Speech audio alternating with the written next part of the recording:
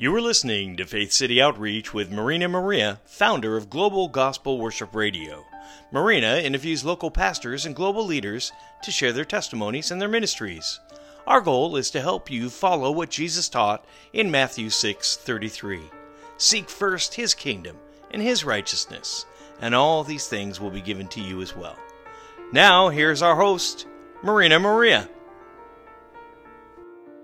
Welcome to Faith City Outreach. This is Marina Maria with today's special guest, Pastor Barbara Miller from the Tabernacle of David and the Center for International Reconciliation and Peace in Cairns, Australia. Pastor Barbara is also a psychologist, sociologist, mediator, teacher, and writer. Pastor Barbara and her husband, Norman Miller, founded the Center for International Reconciliation and Peace. I am going to let Pastor Barbara share all about her latest bestseller book, Secrets and Lies, The Shocking Truth About Recent Australian Aboriginal History, a memoir. Pastor Barbara's book, Secrets and Lies, shares the inspiring stories of First Nations leaders, which gives them a voice and legacy. And even though many of them have passed on, their stories will live on as an inspiration to millions of people. Thank you, Pastor Barbara, for being on Faith City Outreach to share your latest bestseller book, The Shocking Truth About Recent Australian Aboriginal History, a memoir. Well, praise the Lord. I'm bringing a message today on the latest book I've written.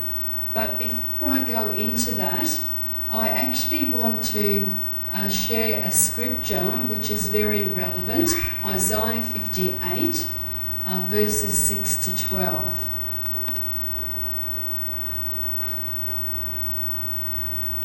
No, this is the kind of fasting I want. Free those who are wrongly imprisoned, lighten the burden of those who work for you. Let the oppressed go free and remove the chains that bind people. Share your food with the hungry and give shelter to the homeless. Give clothes to those who need them and do not hide from relatives who need your help. Then your salvation will come like the dawn, and your wounds will quickly heal. Your godliness will lead you forward, and the glory of the Lord will protect you from behind. Isn't this beautiful? I love it. It's one of my most favourite scriptures. Then when you call, the Lord will answer, "Yes, I am here." He will quickly reply. Remove the heavy yoke of oppression. Stop pointing your finger and spreading vicious rumours. Feed the hungry and help those in trouble. Then your light will shine forth from the darkness, and the darkness around you will be as bright as noon. The Lord will guide you continually, giving you water when you are dry and restoring your strength. You will be like a well-watered garden, like an ever-flowing spring. Some of you will rebuild the deserted ruins of your cities. Then you will be known as a rebuilder of walls and a restorer of homes. I just love that scripture so much, and there's so much to unpack in it.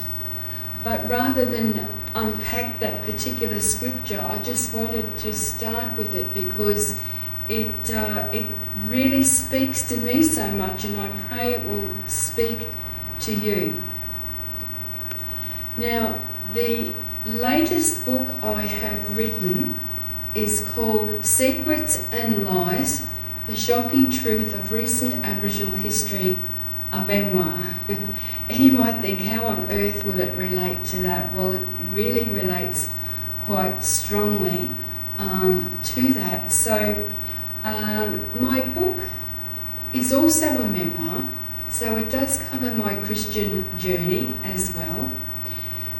And what it covers is a period in the history of Aboriginal and Torres Strait Islander people in Queensland, the state in Australia that I live, the far north, not the deep south. And basically it talks about issues like how the land was taken from Aboriginal people, how mining was forced on them. And I particularly start with two Aboriginal communities called Mornington Island and Arakoon that were started by the Moravian missionaries and then taken over, passed to, say, the Presbyterian Church and passed to the Uniting Church at the time of writing of this particular book. The Queensland government under Bjelke Petersen wanted to take over those two communities, and so the Aboriginal people did not want to be taken over, and there was a big fight with the state government over it, with the church supporting the people. So I go into that with great depth because I was a player in the process of helping set up the North Queensland Land Council and working for the people at the time, voluntarily advocating for them. So it's an amazing story because the voices of many of the elders who are no longer with us, I was able to record at the time, and they are in the book for the generations that follow to appreciate the voice of the elders. I also cover things like the Queensland Aborigines Act, which was something that was against human rights. I can't go into details now. Also talk about award wages, where there was non-payment of award wages to Indigenous people, and also the wages that they did have, many were put in a welfare fund, and they had to go to the police station and try and get little bits out of their bank book at a time. So stolen wages is a big issue. Also deaths in custody. We know that this has been a big issue in the States with Black Lives Matter. There's been a similar thing in Australia, but we don't actually have more Indigenous people dying in custody as compared to white people. What the issue is, the extremely high rates of Indigenous incarceration. And so closing the gap is also another issue that I discuss with the great inequality between Indigenous or First Nations people and the rest of Australia on a whole lot of areas like health, housing, income, education, etc.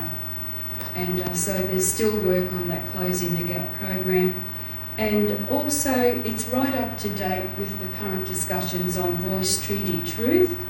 So having the voice of First Nations people come out. There's no treaty in Australia, and there's the push for treaty, and also having the truth of history be known, and which for a lot of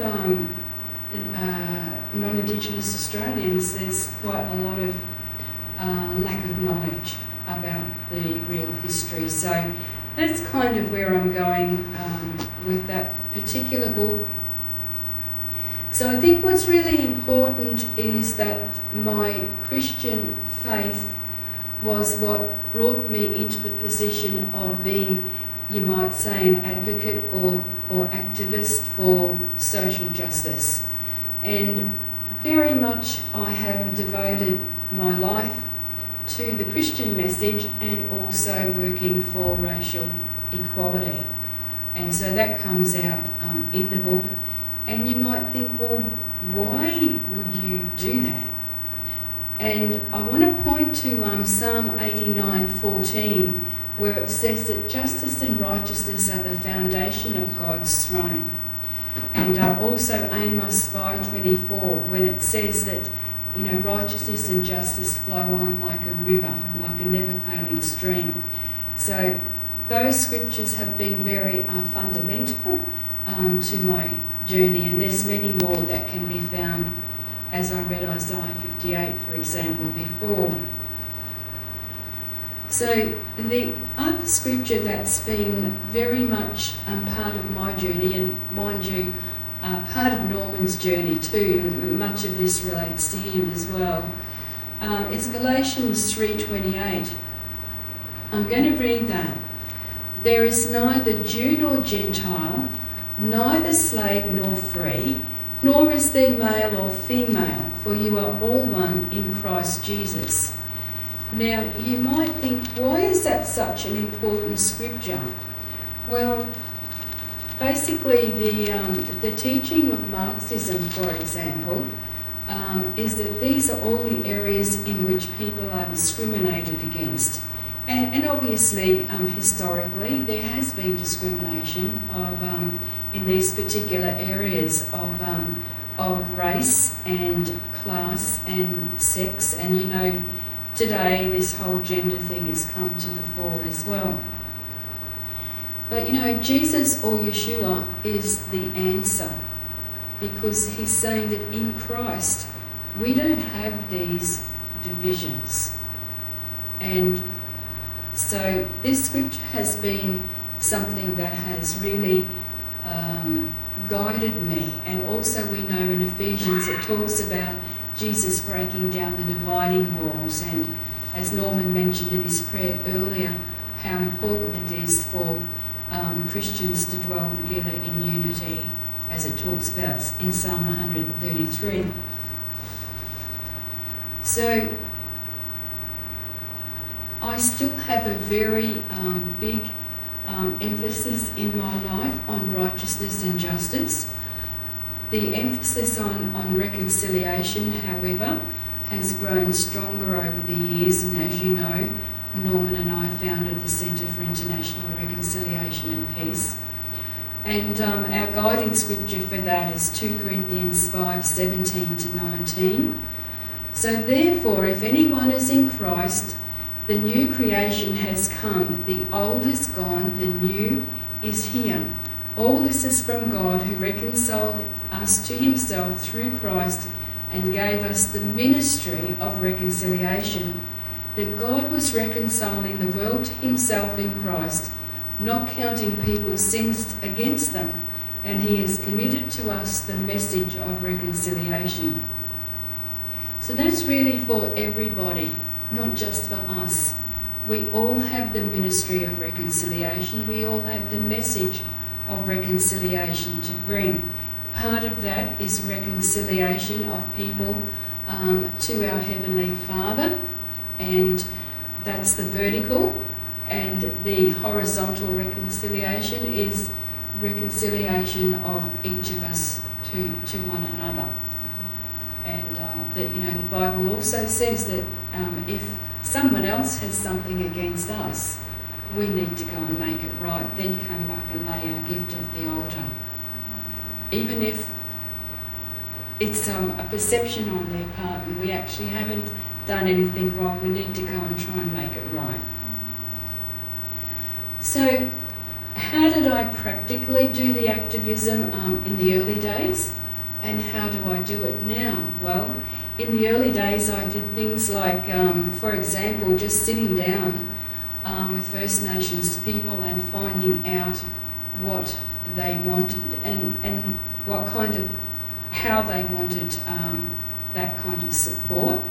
Also press releases, editing a newspaper that came out regularly, lobbying government, organising rallies, and this involved going to Parliament at times too, and lobbying directly. And also I was a co-founder of the North Queensland Land Council back in January 1977. It founded, after previously being a committee for 2 years before that, and then later on CEO of the Aboriginal Coordinating Council, which was the peak body for all the land-based local government Aboriginal communities in Queensland to advise state and federal government. So very high level of being able to do advocacy. And so I also did a lot of research with that and submissions to Parliament on legislation, etc. How do I do it today? Well, basically, Norman and I founded the Centre for International Reconciliation and Peace. We've had a lot of reconciliation events where we stand in for groups that are relevant to us and say sorry. And I can't go into that in detail, but all of the above as well. And these days, of course, we add social media to the mix, don't we? I wish I had a mobile phone in the old days to be able to record a lot of the things that I'm able to record today. Nevertheless, I have tried to make up for that in my book of telling that story. And so praying is a big thing these days as well. I do a lot more of that today than previously. And also Norman and I leading hosting prayer groups, one of those being GAP, Gathering Apostolic Prophetic Network, where we pray for government. Ezekiel 22:30 talks about standing in the gap. And so things like Australia Day prayer events, for example, because we know that that's a contentious point for First Nations people, because the day it's associated with the day of first settlement in this nation, which is a day of dispossession. So that just gives you an idea. Now, in 1995, basically, working against anti-Semitism and replacement theology in the church is something that we added to this. And how that happened is Norman and I were in Brisbane. We went to a Uniting Church that had advertised a reconciliation meeting. There was an Anglican priest running it, and as we walked in the door, he prophesied over us that we didn't even have to do anything about reconciliation. We were living, walking reconciliation. When we spoke to him after the meeting, he said, if you really want to work on racial reconciliation, what you need to do is go back to where the enemy of our souls got the inroads, in a sense, or the platform to be able to cause racial divisions, and that is the original division between Jew and Gentile. So since then, since 1995, that's been an important part of our ministry as well. Now, when you have a look at what I spoke about before, being in the book about stolen wages and lack of award wages, etc., there's a number of scriptures on that. One of them is James 5:4, and the Bible says, look, the wages you failed to pay to the workers who mowed your fields are crying out against you. The cries of the harvesters have reached the ears of the Lord Almighty. Now there's many other scriptures, Jeremiah 22:13, etc. But you know, this is so important because it led to intergenerational poverty and issues that First Nations people face today in terms of health, housing, education, income, really, and social mobility issues. So those things about closing the gap have really been affected by those stolen wages. So another scripture that you may well be familiar with is removing the boundary stone. And when we look at the land of First Nations people being taken from them, I think this is quite a relevant one. Proverbs 22:28, don't cheat your neighbour by moving the ancient boundary markers set up by previous generations. You know, the Word of God is very strong. You know, when you look through the Old Testament and again in the New Testament, you just see how much the Lord wants to protect the widows, the orphans, the sojourners or aliens in the land, and protecting even workers from being taken advantage of. So oppression is actually taken from a Latin word which means to press against, to squeeze and to suffocate. It makes me think of that Python spirit when it talks about squeezing.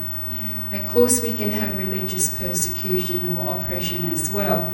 So oppression can come from an authoritarian state against all the people, or it can even be in a democratic state against a group of people.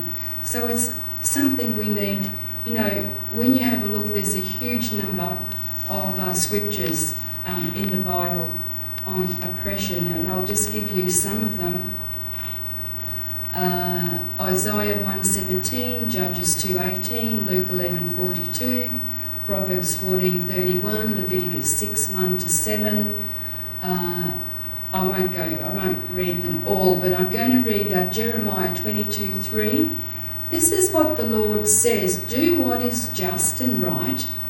Rescue from the hand of the oppressor the one who has been robbed. Do no wrong or violence to the foreigner, the fatherless or the widow, and do not shed innocent blood in this place. So, you know, the Lord is quite strong about these issues. Psalm 9:9, lovely scripture. The Lord is a refuge for the oppressed, a stronghold in times of trouble.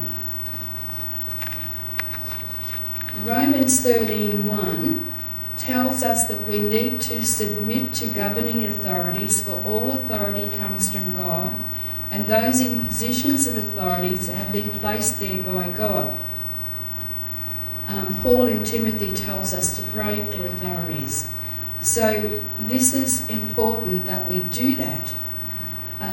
There may be occasions, and we really have to hear from the Lord before going down this track, where we need to obey God rather than man. Okay? Acts 5:28-29 says, and this is actually when the apostles were preaching and the religious authorities of the time forbade them to do so. And they said, well, we have to obey God rather than man. Right. So they said, we give you strict orders not to teach in this name, he said. Yet you have filled Jerusalem with your teaching and are determined to make us responsible for this man's blood. But Peter and the other apostles replied, we must obey God rather than men. The God of our fathers raised up Jesus, whom you had killed by hanging him on a tree. So, you know, I think I just include this because I think this is something we need to grapple with, because when we see unjust laws, we really need to hear from the Lord how we are to deal with it, because those authorities, even, you know, we even had a very unjust law, I believe, passed in Queensland yesterday, the voluntary assisted dying law, which we actively campaigned against. Unfortunately, it got through. So there are unjust laws, and the Catholic Church has actually said they're not going to cooperate with it. So I think this is, you know, an example where these scriptures we need to look at carefully. I just wanted to give a couple of examples. William Wilberforce, in working against slavery, it took him a long time. He was in the British Parliament, part of a group of Christians who worked against slavery in the whole of the British Empire and were successful. A very, very huge shift that occurred in the history of the world. So that was how he worked legislatively. Another example I'd like to bring up is Judas, and you know that Judas was the one who betrayed Jesus or Yeshua. He was part of the Zealots. So their way of doing things was to have insurrection against the Roman Empire, who was occupying at the time. I think what we need to look at from that is that what we're really working for as Christians is the kingdom of God. And I think, Jesus made that clear at the time that his kingdom was not of this earth. We need to work to try and bring about godly laws in our nation and godly policies in our nation and have it as close to the kingdom of God as we can, but ultimately we are not working for a kingdom on earth. We're working for the kingdom of heaven. And one day we know that Yeshua will be coming back, our Messiah, and we will have 1,000-year millennial reign from Jerusalem that will be the kingdom of heaven on earth. Until then, we're going to be working with or living with imperfect situations. So we do our best to transform society, but in the end, we know God is in control. And when things happen that we're not happy about, we just have to trust God is in control. One of the parables of Jesus and Yeshua, he talked about the wheat and the tares growing up together. And so we will see an increase of good and an increase of evil in our days. But one day, those tares or those weeds are going to be pulled out and put into the fire.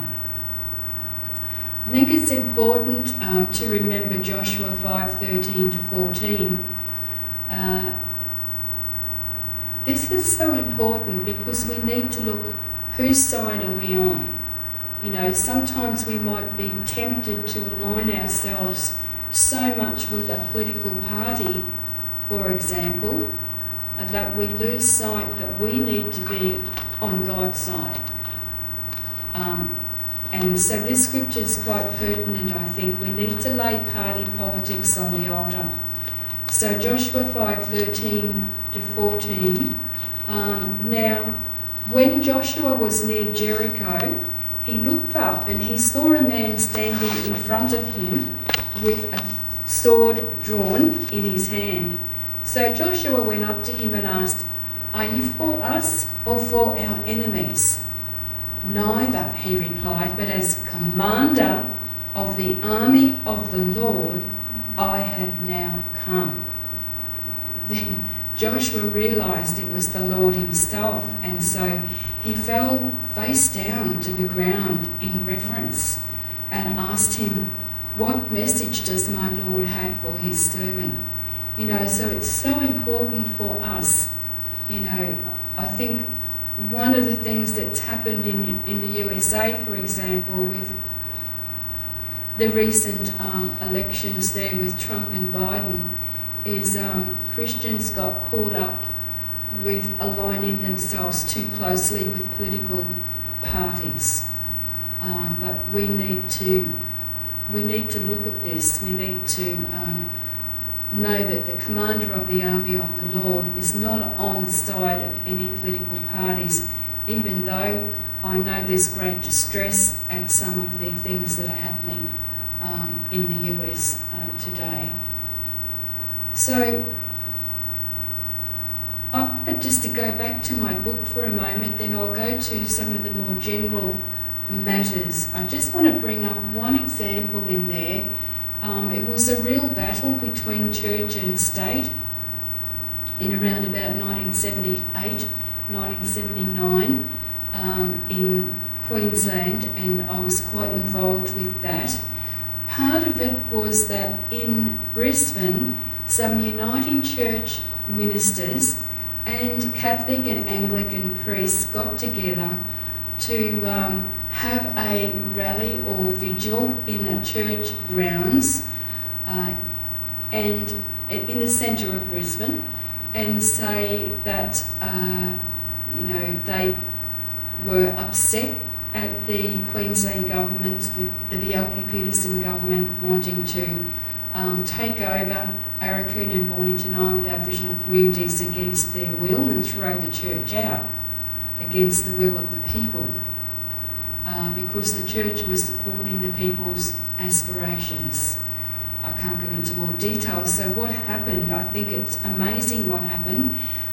The police came along and threatened to arrest them if they didn't stop singing, and then pushed them onto the footpath so they were on a public place so they could arrest them. And so those who hadn't been arrested already stopped singing the Christian songs and started humming them instead, and so they were arrested as well. And it was recorded in the newspaper in Brisbane. So, that kind of thing, it's incredible that it could happen, but it has. And so it's one of the stories I have in the book. It was really interesting many years ago when Norman and I were in Israel. Some of the Africans were saying to us, look, when the missionaries came here to Africa, they said to us, don't mix church with politics. And so what happened? Islam took over many of our governments in Africa, and they were quite upset about that. And in recent years we've seen a big change in the church attitudes there toward that mix of church and state, and particularly I believe in the US. But Brian Pickering, the head of the Australian Prayer Network, said something many years ago that Norman and I remembered because we thought it was quite insightful. And he said, the church only has one key to open up the community. There's another key, and that's the government key. And you really need both. And I would like to add to that traditional owners of the land, First Nations people, that they have a key as well, that they have authority in the land. And so when we've had prayer events actually on the land, we've often tried to have, for example, in Atherton we had the mayor as well as the church and traditional owners as we prayed. So you've got those three levels of authority operating. Now, I'll just watch my time, but I've got a couple more things I wanted to say because I really think they're relevant, and although I'm not probably specifically saying so much about the book I wrote, Secrets and Lives, because I'm addressing a Christian audience, I'm really looking at a lot of the scriptural basis, and I'm looking a lot of the broader principles and implications. Okay, so one of the things I think is an interesting comment is in Australia, when we have elections here, we don't very often find from the pulpit pastors saying who to vote for, and I think that's a good thing. But what we do have is some prayer ministries, what they do, which I also think is a good thing, is that they do a survey of the candidates for various electorates and ask them what their opinion is on various principles and values that are dear to Christians, and then they publish the answers. So that is a guide for Australian Christians in voting, is to actually see what attitudes and values the MPs have. So what I really want to end on is something that's really concerned me for some time, and it's that Christians are very much divided. And you would think that because we have a biblical worldview, that because of our hearts toward God, that there'd be a lot more unity in the body of Christ or Messiah. But really that's not the case. In fact, there's probably always been divisions there, and we can see that when we look at the Bible, but I think it's growing worse. And one of the things is the left-right divide. And so I just want to address that briefly. And it something, for example, people on the Christian left would be particularly interested in race, gender, sexuality, poverty, for instance. People on the Christian right might be more interested in abortion, euthanasia, and traditional views of marriage. And so we saw quite a schism in the church on the same-sex marriage debate in Australia a few years ago, and I believe it's been growing since then. And so we know that the Bible tells us quite clearly that a house divided itself can't stand. And, there are factions. There are a number of scriptures about factions in the Bible. We look at Acts 23:7, 1 Corinthians 1:10-13, 1 Corinthians 11:8-19 actually mentions factions, Ephesians 4:1-6. But I'm actually going to read 1 Corinthians 3:3. For you are still carnal, for where there are envy, strife, and divisions among you, are you not carnal, behaving like mere men? And so I have to say I've got a great concern about the divisions in the church with regard to left and right. I firstly encountered this at university many years ago when I was studying, because I found that I was probably considered left on social issues and right on moral issues. Now, I don't know how many Christians find themselves in that situation, but there probably are some that we haven't heard about. And I think it's a real issue. I refuse to be put in boxes. I just want to stand up for biblical values. So, it's interesting, even within the ALP, you've got left and right. Even within the Liberals, you've got left and right. No doubt in the USA, even between Democrats, you've got left and right, and even between Republicans, you've probably got left and right. So one of the things I want to do is try to get into what is the spiritual basis for such a defining difference that can really bring such great division into the body of Christ or Messiah. And so that's still on my agenda. I just want to mention a couple more things in finishing. You've probably been hearing about critical race theory.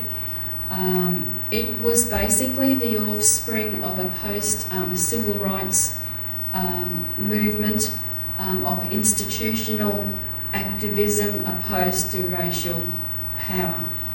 So basically, post-civil rights in the US, they found that even though legal segregation and discrimination was removed, there were still issues with race in the US. And so this movement developed. Now, interestingly, I'm actually a sociologist as well. by my education. And when I was studying at La Trobe University in the 80s, notions like institutional racism or structural racism were quite accepted right back then, before this critical race theory came about. And it does exist. We can't say it doesn't exist. So, look, even for myself, when I was a single mum at one point with an Aboriginal child, long time ago now, I would ring up real estate agents looking for a place to rent and told it was available, but when I turn up it suddenly was not available because they saw I had an Aboriginal child. Now, compound that when you've got an Aboriginal family turning up, usually an extended family turning up, the difficulty of being able to rent a property, even in terms of being hired to get a job. So just to tease out quickly, because I need to pass on, to tease out quickly the difference between personal racism and institutional or structural racism, just taking one example of a real estate agent, if you have a person in a real estate agent who is racist and so won't rent out a property to a First Nations family, that's personal racism. But if the real estate agency had a policy that all their staff had to follow, that they couldn't rent out to a First Nations family, then that's structural or institutional racism. And I think we need to know that it does exist and still today and has existed for a long time, although it's nowhere near as bad as what it used to be. So I'm not saying I go along with critical race theory by any means, but I'm saying that institutional racism, structural racism does exist. So woke is a new term which you've probably heard about quite a bit lately, and it simply means being aware of racism. That's how it started, and it's been extended now to other social justice issues.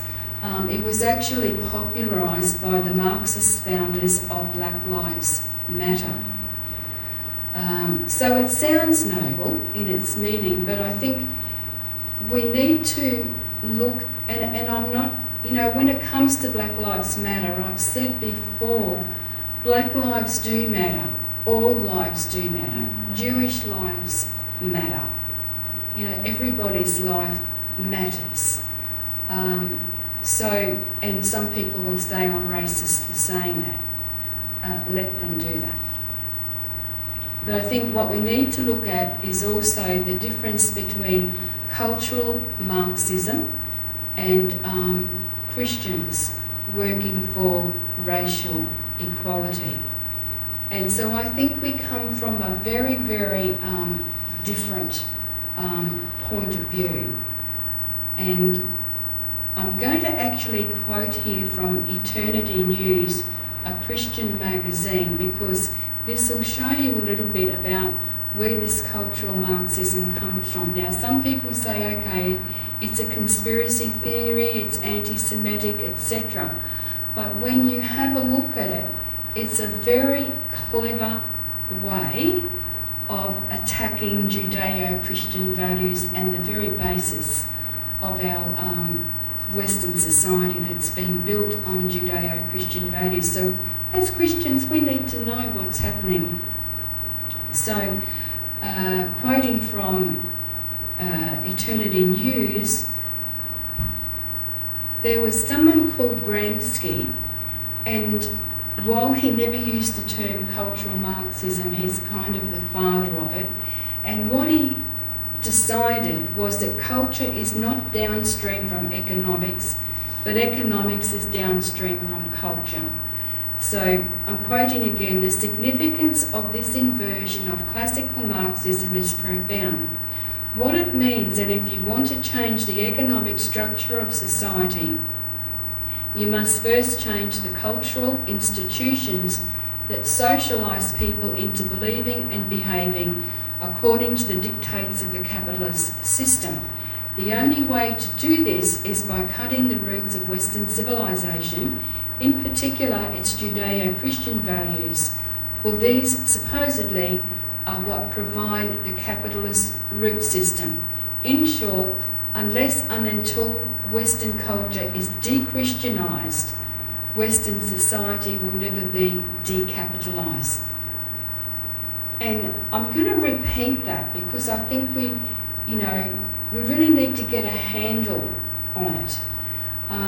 Cultural Marxism, which is an adaptation of traditional Marxism, is basically saying unless Western culture is de-Christianised, Western society will never be decapitalised, which is their aim. I mean, really communism and socialism has never really worked for the people, but anyhow, that's another story.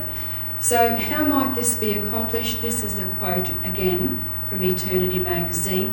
By an army of Marxist intellectuals undertaking what was later called, quote, the long march through the institutions of power, end of quote, that's inside a quote. That is by gradually colonising and ultimately controlling all the key institutions of civil society. As Gramsci put it, in the new order, socialism will triumph by first capturing the culture via infiltration of schools, universities, churches and the media, by transforming the consciousness of society.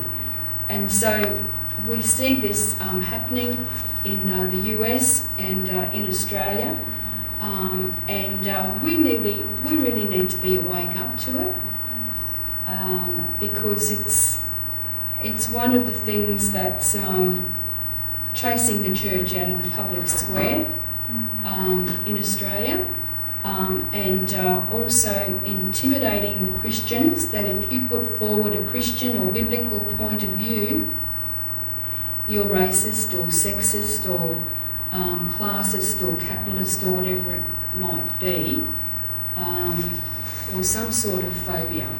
So we really need to know what we're dealing with here. And I don't think that shaming little white boys in some Australian schools for being white and male is going to help with racial harmony or justice. This is the kind of thing that we are dealing with.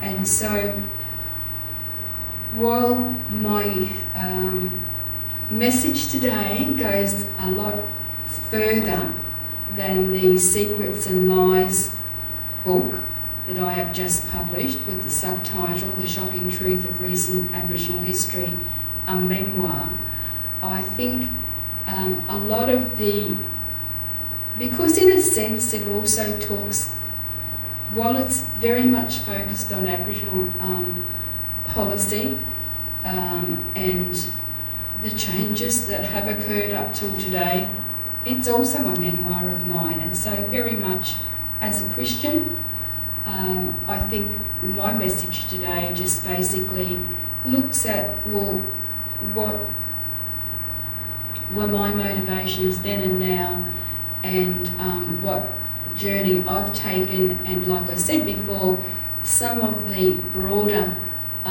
principles and issues that could be raised from reading a book like mine that are very relevant to the society that we live in today. So thank you, God bless you. You've been listening to Faith City Outreach with Marina Maria, founder of Global Gospel Worship Radio. Join us next time as Marina interviews local pastors and global leaders to share their testimonies and their ministries. All music is courtesy of Zapsplat.com, and our thanks goes out to Four Winds Ministries in Arizona for partnering with Faith City Outreach. If you'd like to support this ministry, just go to fcoprogram.com and click the donate button. Thanks for listening. Have a blessed day.